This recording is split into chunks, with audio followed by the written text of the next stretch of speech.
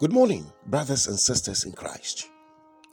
We're eternally grateful to our Heavenly Father for how far He has brought us.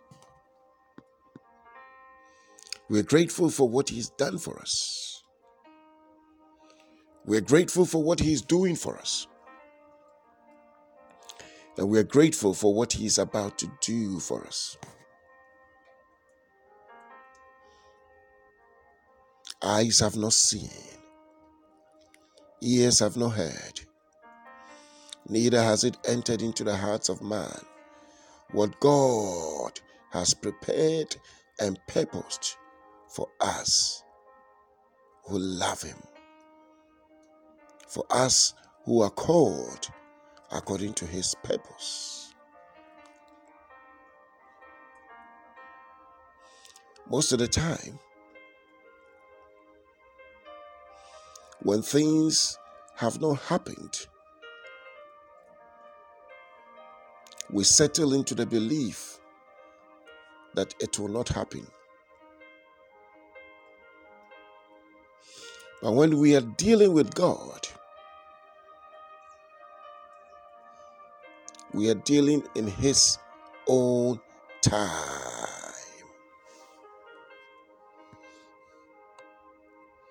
His word says that in His own time, He makes all things beautiful. The Bible talks about at the appointed time. At the time appointed. The Bible talks about in the fullness of time.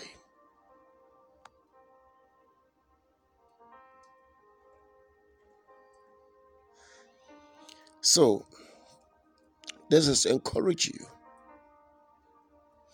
that the fact that something has not happened does not mean it will never happen. Because when we are dealing with God, we are dealing with His time.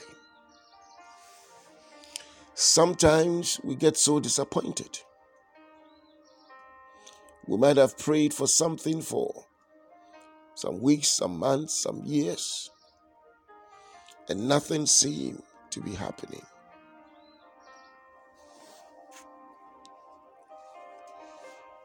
Beloved, I've come to encourage you. In His own time, He makes all things beautiful.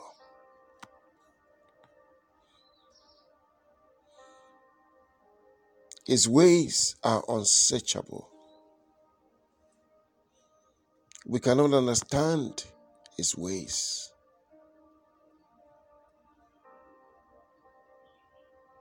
His word says that His thoughts are not our thoughts. Neither is His ways our ways.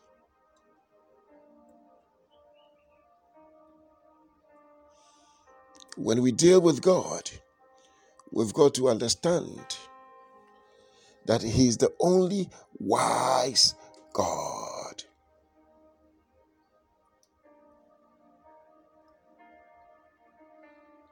So most of the time we ask, oh when? Oh when? Oh when?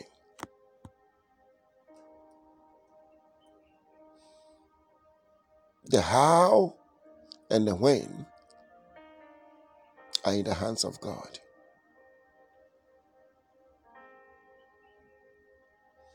And we cannot play God. We just have to believe in Him.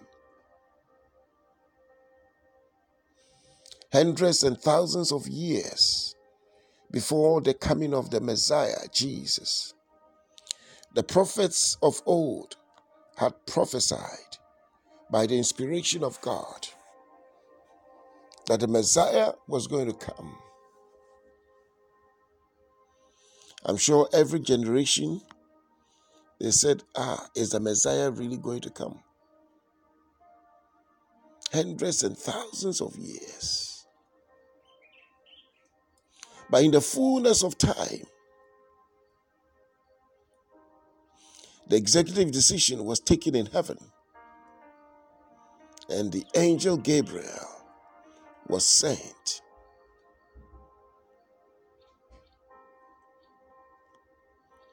to two people, John, the high priest, and Mary, who became the mother of Christ.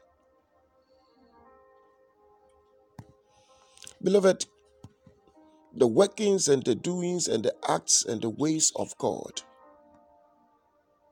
are not for us to understand. We just have to trust in Him, believe in Him that He will do it. So trusting God is not easy, because you come to a point and say, when? Oh yes. This is the situation that most of us find ourselves and go through. Oh, when? He will do it.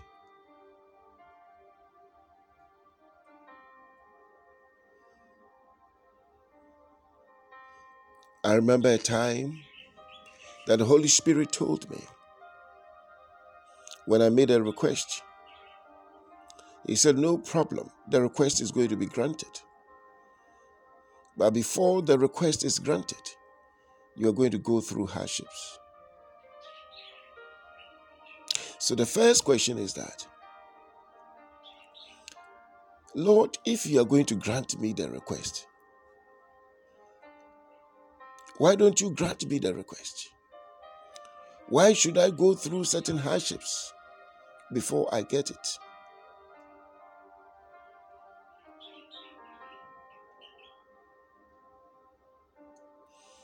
Is it necessary that I go through? If you are capable of granting me, why are you not capable of removing the hardships? Beloved, these are practical, issues regarding our faith. Beloved, and I went through the hardships. Everything just closed down.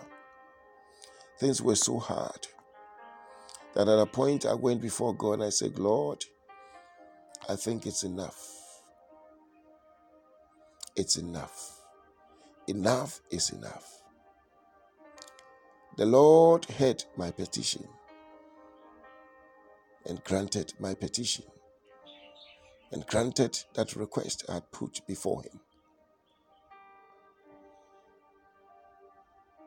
One day, Peter came to Jesus and said, Lord, we have left everything and followed you. Peter was a very practical person. I was a fisherman. You told me you're going to make me the fisher of men. I left my business to follow you. And what is it? What is in it for me? And Jesus said something that can buttress this discussion that we're having this morning. He said, no one will leave mother and father and lands and houses for my sake and for the kingdom, and will not receive 100-fold return now, but with persecutions and eternal life. So sometimes you read the Bible and you don't understand. Why would I get 100-fold return, but with persecution? Why is persecution necessary? Why should I go through all these persecutions before I get the 100-fold return? Beloved, the Bible talks about the God of this world, the devil, who will not allow us to have anything on a silver platter. We've got to go through a fight to get it. And Jesus said, since the time of John the Baptist, the kingdom of heaven has suffered violence, and it is the violent that take it by force. So when you are going through persecution, when you are going through trials, it is part of our lives as Christians on earth. But the good thing is that we have the victory as we stand in faith, as we fight in faith, we'll overcome. Because that devil is not going to watch and sit and, for you just to grab things left and right. No, it will come with a fight. So David told God that teach my hands for war and my fingers to fight.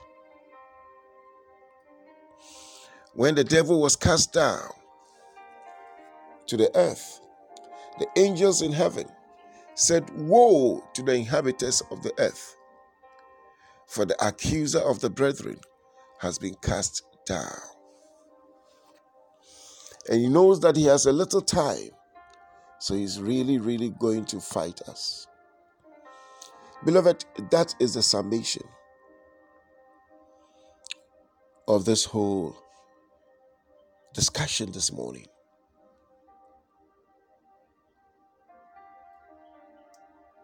I believe that this message is for someone. Someone listening to me. You need this message to encourage you. That you need to travail in prayer. The Bible says, as soon as Zion travailed, she brought forth her children. We are in times that we need to travail in prayer. We are in times that we need to stand up midnight and command things. Command things. Tell the devil to take his dirty hands off that which belongs to you. In the name of Jesus, take authority over that devil. Command him, oh yes, to cease his works against your life in the name of Jesus. The Bible says in James 4:7, the brethren, submit yourself unto God and resist the devil, and he shall flee from you. The devil needs some resistance through prayer. You and I will have to resist him in prayer. The devil, come on, take your dirty hands in the name of Jesus. Beloved, listening to me. This is the reality of our Christian faith. We've got to learn how to fight. Paul told Timothy, the spiritual son, that fight a good fight of faith and lay hold on eternal life. Our fight is a fight of faith. The devil has already been defeated. So we are not fighting him to defeat him, no. But ours is a fight of faith to take back that which rightly belongs to us and to possess that which belongs to us. That is our fight. A fight of faith. A fight of faith. Beloved, the Lord bless you, the Lord keep you. The Lord cause his face to shine upon you and be gracious unto you.